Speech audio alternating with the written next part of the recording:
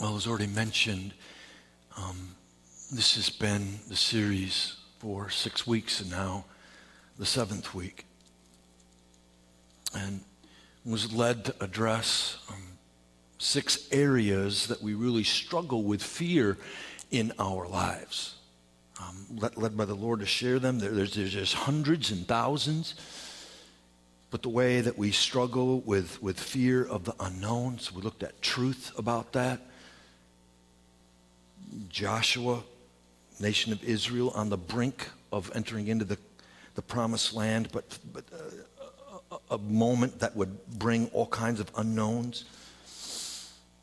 Fear over times when we're face to face with danger, when we're vulnerable, when we're hurt or feeling pain. Fear over the reality that we struggle, and I think it's especially prevalent in the world today, with needs being met. Fear when disease and illness comes, when we hear words that we never wanted to hear, what that does to our hearts, how it impacts us. Fear when we feel, and I think this is a big one in the world and in our culture, fear over never believing that you're worthy of his love or his forgiveness. Fear over failure. And some of the things we just sang about in that last song, about not being enough. And God wants to reduce you to being fearful of never being able to be used for him. So many things. And I don't know about you, but I think about that. I think about that a lot. And I think about the world we live in, and I think about the way that people, you and me, were bombarded day in and day out with that message, right? We see it on the internet and in the news, just constant stories all of the time about how bad things are, about how messed up things are, economically, ecologically, politically, all for the sake of getting us just to curl up into a little ball, right, and cower. Satan's good. Could go on and speak about what happens on social media. But just think about real life. Real life. It's hard, isn't it? The things that you deal with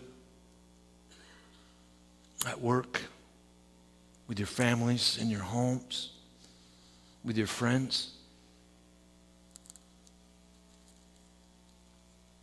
Tough stuff. That's why Jesus was so brutally honest. He said, in this world you will have trouble. He wasn't kidding. We know that. Remember the rest of the verse? Yeah.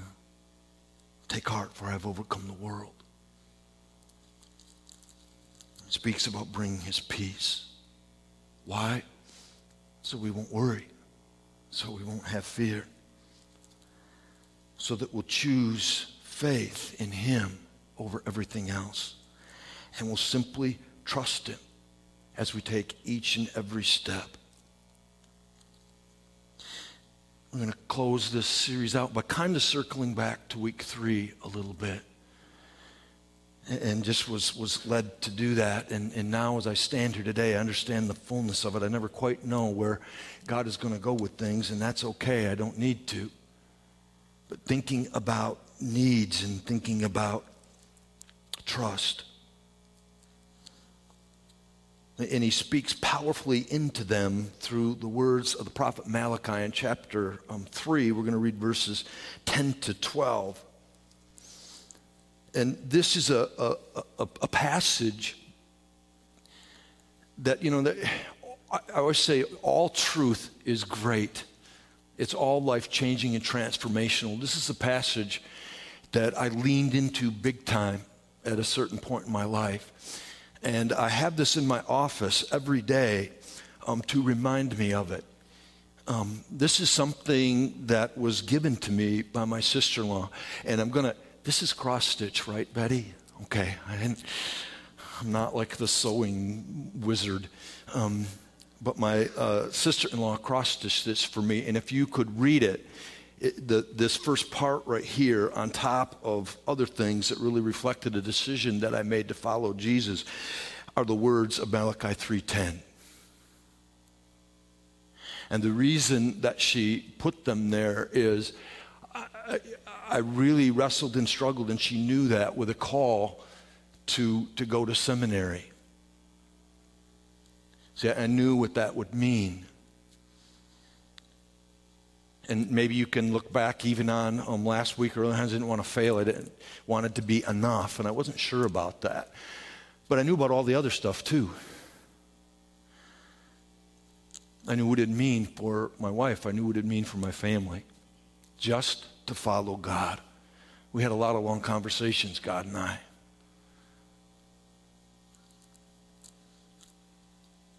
He was, in some ways, in no uncertain terms, asking me to be all in.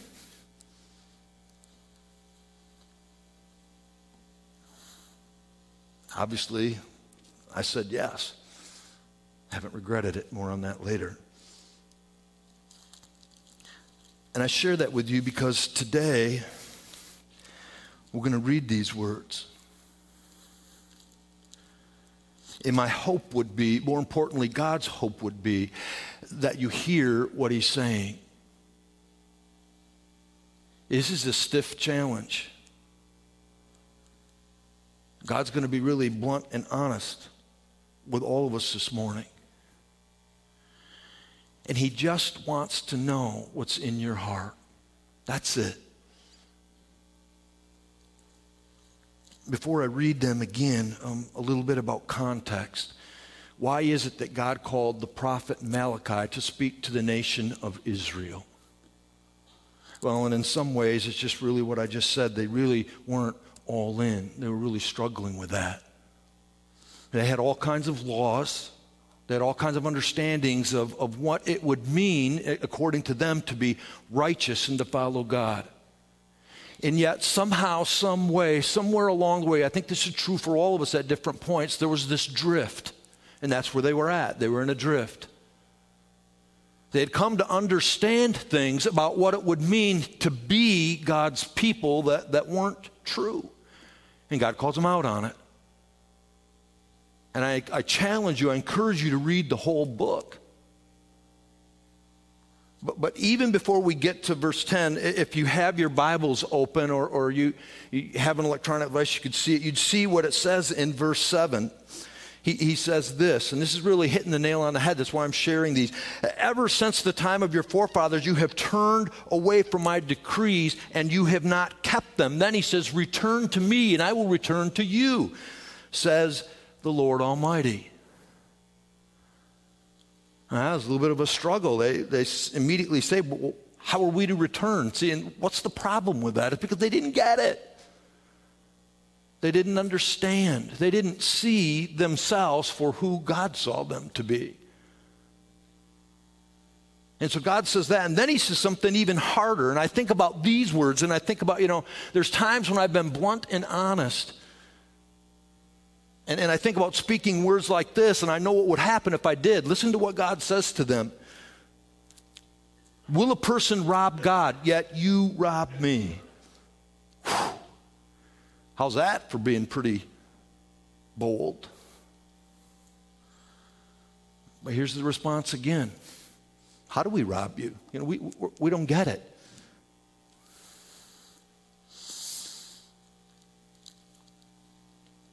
So God speaks truth. And he's really honest about it. And this is a challenge. Is it a challenge about financial stuff? Yes.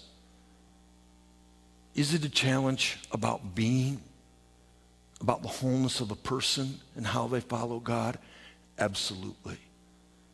So I invite you this morning to open up your hearts and hear what it is that God is saying specifically to you through the words of Malachi 3, verses 10 to 12. Hear the word of the Lord. Bring the whole tithe into the storehouse, that there may be food in my house. Test me in this, says the Lord Almighty, and see if I will not throw open the floodgates of heaven and pour out so much blessing that you will not have room enough for it. I'll prevent pests from devouring your crops, and vines in your fields will not cast their fruit, says the Lord Almighty. Then all the nations will call you blessed, for yours will be a delightful land, says the Lord Almighty. This is the word of God. Might it be written in your hearts and lived in your life.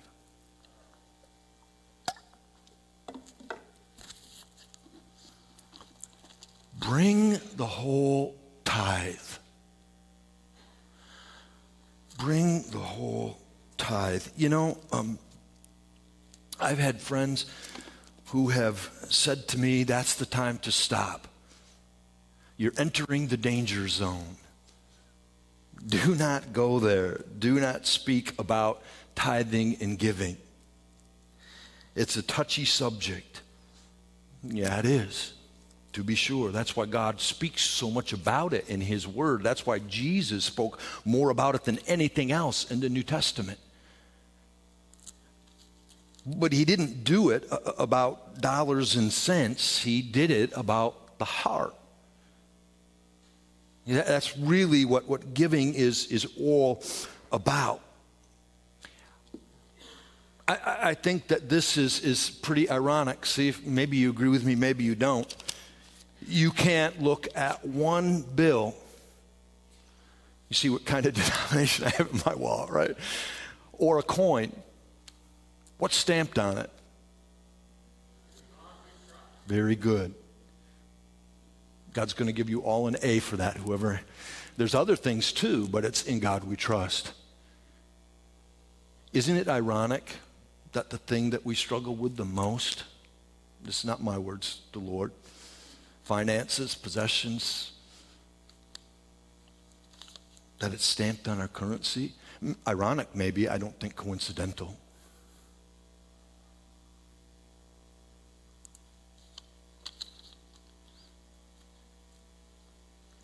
God knows what battles we face.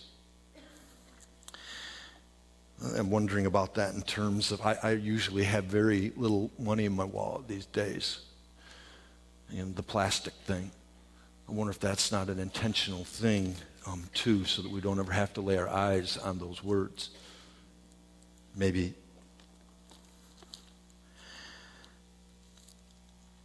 God says, bring the whole tithe.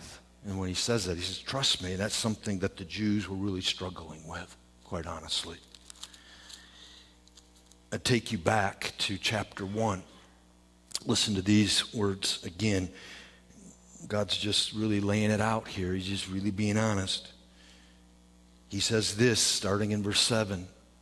You have defiled, you place defiled food on my altar. And again, they say, well, how have we done that? We don't get it. By saying that the Lord's table is contemptible. When you bring blind animals for sacrifice, is that not wrong? When you bring a sacrifice that's crippled or a diseased animal, is that not wrong? Try bringing that to your governor. Would he be pleased with you? Would he accept you, says the Lord Almighty? See, and they had found a spiritual loophole. And so they knew that the law called for them to bring offerings and to bring gifts. And yet they said, you know, if I have a diseased animal or one that's really not worth anything, one that I can't sell, nobody's going to buy this animal, how about if I just bring that? I mean, really, what's the big problem with that? I mean, God's talking about a lamb, right? It doesn't really matter what kind of shape it's in. Loophole. You see, again, it wasn't about the animal, it was about their heart. And this was a practice that started being done simply to be deceptive so they could financially be better off. Plain and simple, God calls them out on it.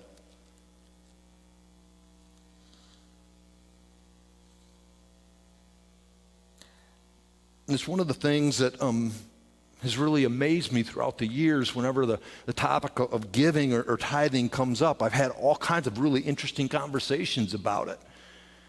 And people asking and wondering, so when they, you hear that word tithe, what does that mean? Is that 10%? I mean, that's what I understand biblically. And if you'd go back into the Old Testament and you read passages in Exodus and in Leviticus and in other places, you read that the people were asking, well, God, what should we bring to you in response to your goodness and grace? And God says, well, how about a tenth? That's a starting place. And so that's where that 10% kind of comes into play. And yet God says what? And I take you to 2 Corinthians 9, and this is really where it's all at. See, because God really doesn't matter about the amounts or the percentages. This is what he says. Remember this, whoever sows sparingly will also reap sparingly. Whoever sows generously will also reap generously. Each person should decide in their heart what they have decided to give, not reluctantly or under compulsion, for God loves a cheerful giver.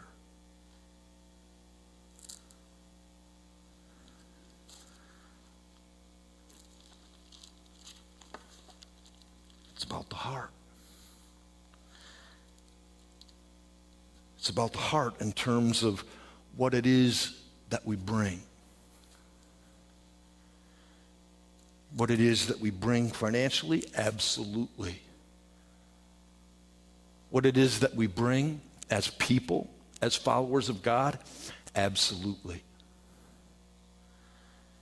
And that's where, rather than just this one passage, if you read the whole book of Malachi, you'll get that, you'll see that. He's speaking specifically about financial things, but he's speaking about the whole of a person. See, that's what really is causing them to do it wrongly. It was about their heart, and that's all God wanted. I just want you to follow me. I want you to understand that it's about me and not about you. That's why I revealed my grace to you.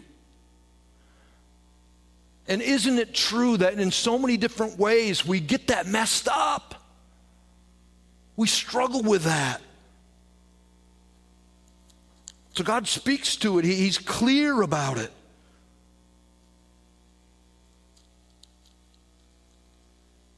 And you could take any area of the living of life, and you could apply that truth in terms of what he says about bringing the whole tithe. So what does that mean for you? See, this is a stiff challenge. When you hear God say that, I want you to bring the whole tithe. What do you hear? What do you think about? What do you hear and what do you think about? Yes, in terms of finances, in terms of giving. When he says bring the whole tithe, what do you think about?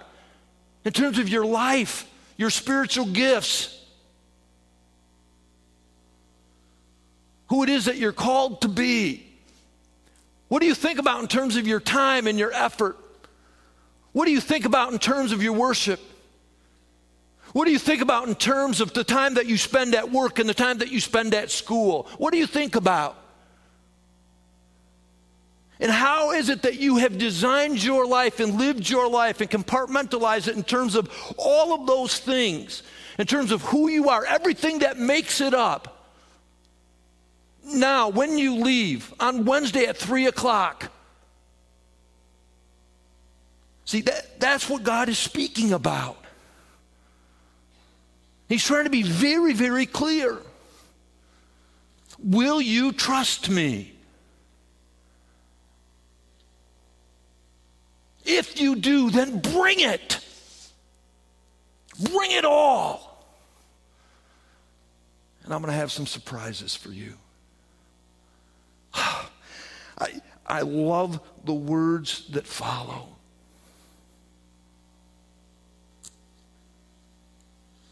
Test me in this, says who? Do you see the next words? It's 3 times in these 3 verses.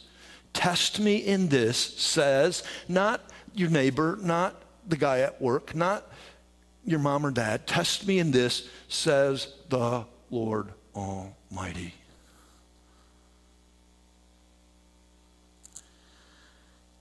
And see see if I will not open up the floodgates of heaven and pour out so much blessing you won't have room enough for it. Have you ever done that?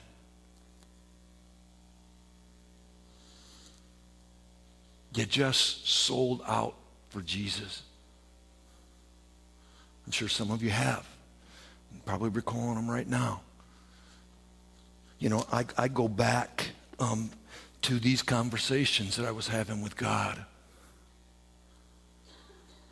And all of the concerns and all of the struggles that I had.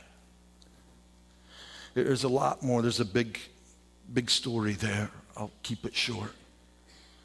I'll say this. And so I can go back to when that started, and it's been well over 30 years ago. And in some ways, nothing's been easy about it. There's been challenge after challenge and battle after battle, but I would not trade it for anything. You know why? Because God has opened up the floodgates. And there are so many blessings. It had nothing to do with me, everything to do with him. There are so many blessings that he has brought that all it is humbling. That's it. I stand amazed at the glory of God. And what happens when you simply say, I will, and you pick up your feet and you give him every bit of who it is that you are. Have I personally done that perfectly? Absolutely not. Have I done it willingly? Yes. And God has simply been amazing. There's a great, great challenge there, right? Test me in this and see what happens. A lot of times I have people share with me about the seemingly lack of presence of God in their lives. And in the resulting conversation, something that I point them to really are two different things. One, you have to understand that God has chosen you. Think about that. He's chosen you. He's the one that gives grace. He's the one that extended the hand. He's the one that revealed who it is that Jesus is and said in the revealing of grace, I count you worthy. You are my child. I love you. And I want you just to pick up your feet and follow me. I think that's an amazing and powerful thing. To know that has nothing to do with who we are, that we know Jesus Christ. It can never be good enough, even though that's the greatest deception Satan has spun in the world. It's all about grace. And then, not just that he counts you worthy, but that if you just give up that part of yourself, see, that's the lordship part, right? You've got grace, sanctification, and then you have the lordship piece. And the lordship piece deals with exactly what it is that God challenges the nation of Israel and us today with these words. Test me in this and see what happens. You see, what he's speaking about is, and I ask you to just process this question now in the moment, but then just keep asking yourself this question. What is it that I'm holding on to? What is it that I'm not willing to give over to God wholly and completely? What is it that I want to make mine? You see, he's saying if you are willing to believe that I am who I say I am, and you bring it all, you don't hold back, if you're willing to do that, you're going to experience something that is incredible and profound. You know, I often think of the disciples, and I thought of them as I prepared for this message. You remember what Jesus said and what happened with every single one of them? By the way, they all died martyrs. Did they think that it was worth it? Absolutely. They gave their lives to it. Jesus said simply, you know the words maybe in the Gospels. Read them, first few chapters of Matthew and of Luke. He just says, come and follow me. And you read that they did. They dropped their nets. They just walked away from it all. They were all in. They gave everything to the call of Jesus. And I think about what that meant in the moment. And I don't know if are any of you familiar with Chosen, that series? Oh man, if you don't know it, you Google it, start watching it. My wife and I started watching it, was it like 2 weeks ago? We just ate it up. We watched all the series. We Chosen binged. We couldn't stop watching it. It was really great. Powerful, powerful stuff. And one of the episodes is about that story where they just leave. And I think, man, they're leaving their families, they're thinking their livelihood, they're leaving their homes, everything. But they were all in. But then you think about that. All of the sacrifices they made, all the things they were willing to let go of, what happened? I can't tell you how many times I'm reading the Gospels and I'm thinking, oh man, I would love to be there. I'd love to see that. What an incredible privilege. What an awesome moment to experience the power and the presence of God unfold before you. And yet, he says, that's what I'm telling you.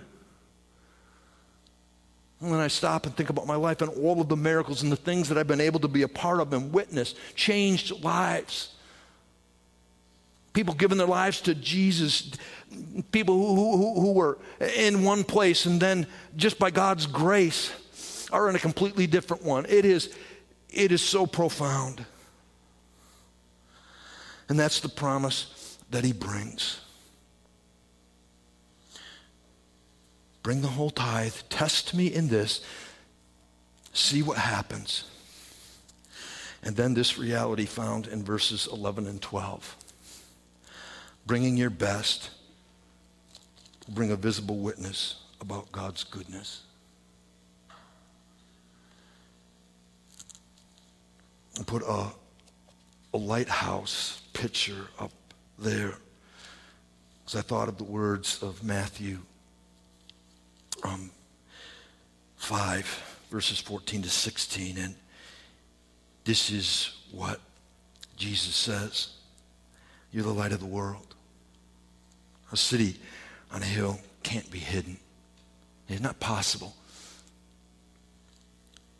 Neither do people light a lamp, put it under a bowl. Remember the children's song? Instead, they put it on a stand and it gives light to everyone in the house. And then these words. In the same way, in the same way, in the same way. I said it 3 times. Let your light shine before men so that they may see your good deeds and praise your Father in heaven.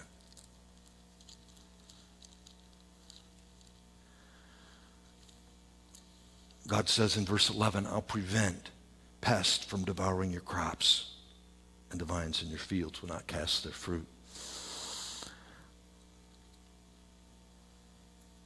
Says the Lord Almighty.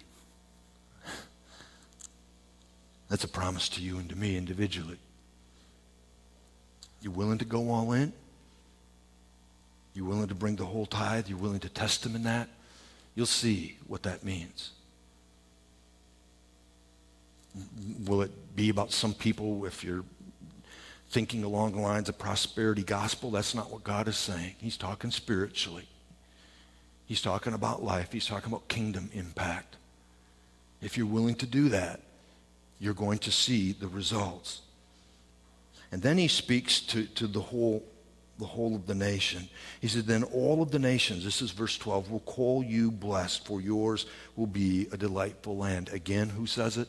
Says the Lord Almighty.